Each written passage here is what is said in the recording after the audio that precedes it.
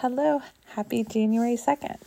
And today's inspiration is, how do you know the way of all things at the beginning? You will see it within yourself. So I feel like we already know how we want to live because we see it within ourselves. The things that feel good, we tend to want to do more with more passion.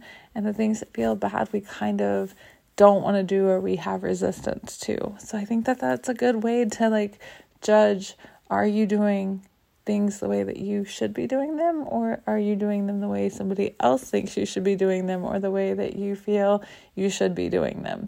It's all based off of how you feel. I say it a lot, and I know that it sounds very, easy or very cliche, but at the end of the day, if it feels good, it's probably the way you should be going. All right, see you guys tomorrow.